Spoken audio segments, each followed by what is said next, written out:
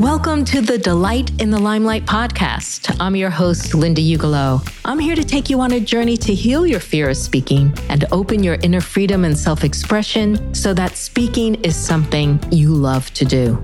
Before we get into today's episode, I created a speaker empowerment kit for you that includes 3 mental rehearsals where I guide you to feel more calm, composed, and at ease in your body when you speak, whether that's live in person, on camera, or when you introduce yourself in a circle at a networking event or a workshop. Go to empowermentkit.me and download that for free right now. Okay, on to today's episode of Delight in the Limelight. Have you ever noticed that you're looking at other people speaking and you start to feel bad? Maybe you're thinking, oh, they're so much better than me. I wish I was as good as they are.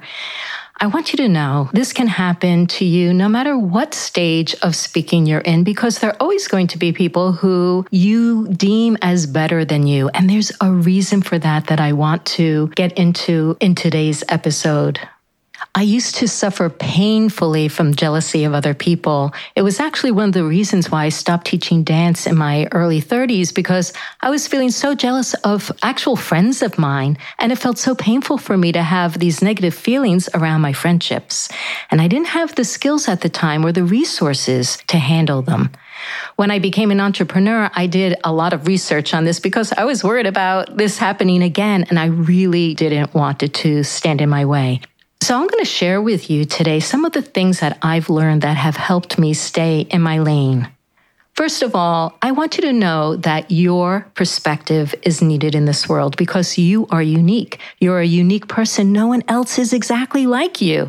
You have your own combination of experiences and views, and by that alone, your voice is worthy. And that's why it's so important to stay in your own lane, to know that you are on your own unique journey. You're not living someone else's life, and no one is living yours. Only you can do that. So that's the first thing I want you to keep in mind. Number 2, I want you to appreciate these other people for what you see in them that you like. And if you can, let them know. Tell them the things that you resonated with, what impresses you.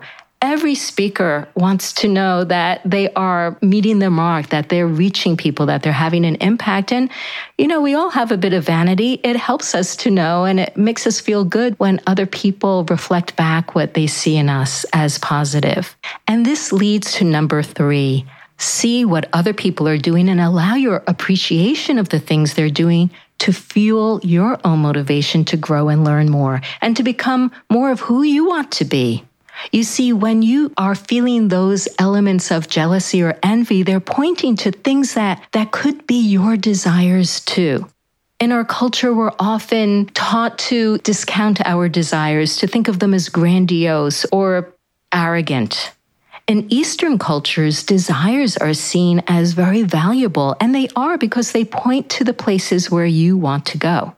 So when you detect that twinge of jealousy or envy, I want you to stop and I want you to investigate what is it exactly that you would like, that you desire to have in yourself.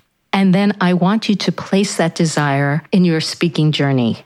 Tell yourself, this is one of the ways I want to grow. Then give yourself the time and space to grow in that direction.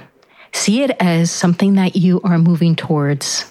A skill that you can look forward to with happy anticipation. So rather than looking at jealousy and envy as an opportunity to berate yourself and beat yourself up as not good enough, you use it as an opportunity to grow into your potential. Isn't that nicer? Now, I admit sometimes I'll have that twinge of jealousy and I feel like I just don't have the time to dissect it. So I use a little shortcut. I just tell myself, stay in your lane, Linda. Stay in your lane. Now, I'm recording this episode in July of 2023, and I'm just about to head to the airport to go to the National Speakers Association conference. I know there are going to be amazing speakers there, people who've been honing their craft for years. What I'm saying is, I'll have an opportunity to walk my talk. So I want to hear from you now. Do you ever feel jealous of the ease in which other people speak or their skill? How have you handled it? Let me know if you have something to add to the mix. See you in the next episode. And until then, wishing you delight in the limelight. Thank you for listening to Delight in the Limelight. I hope you feel a little more hopeful and excited about speaking in public. If you like the show, recommend it to someone you know. And if you haven't yet read the book, Delight in the Limelight, you can get it online or at your favorite bookstore or request it from your local library. Remember, speaking is our human design. Let's learn to delight in it together.